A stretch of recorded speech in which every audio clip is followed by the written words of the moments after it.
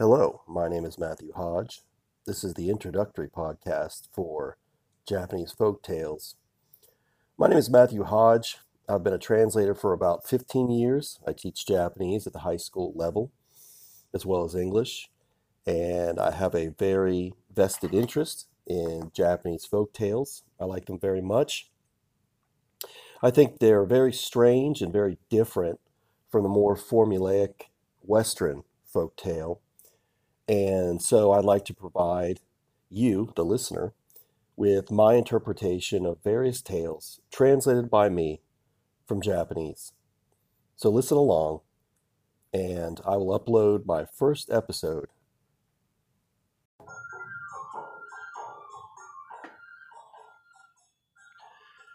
Hello, my name is Matthew Hodge. This is Japanese Folk Tales.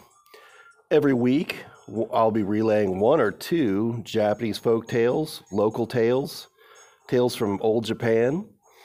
So please listen along, subscribe, and enjoy. Now it's time for the tale.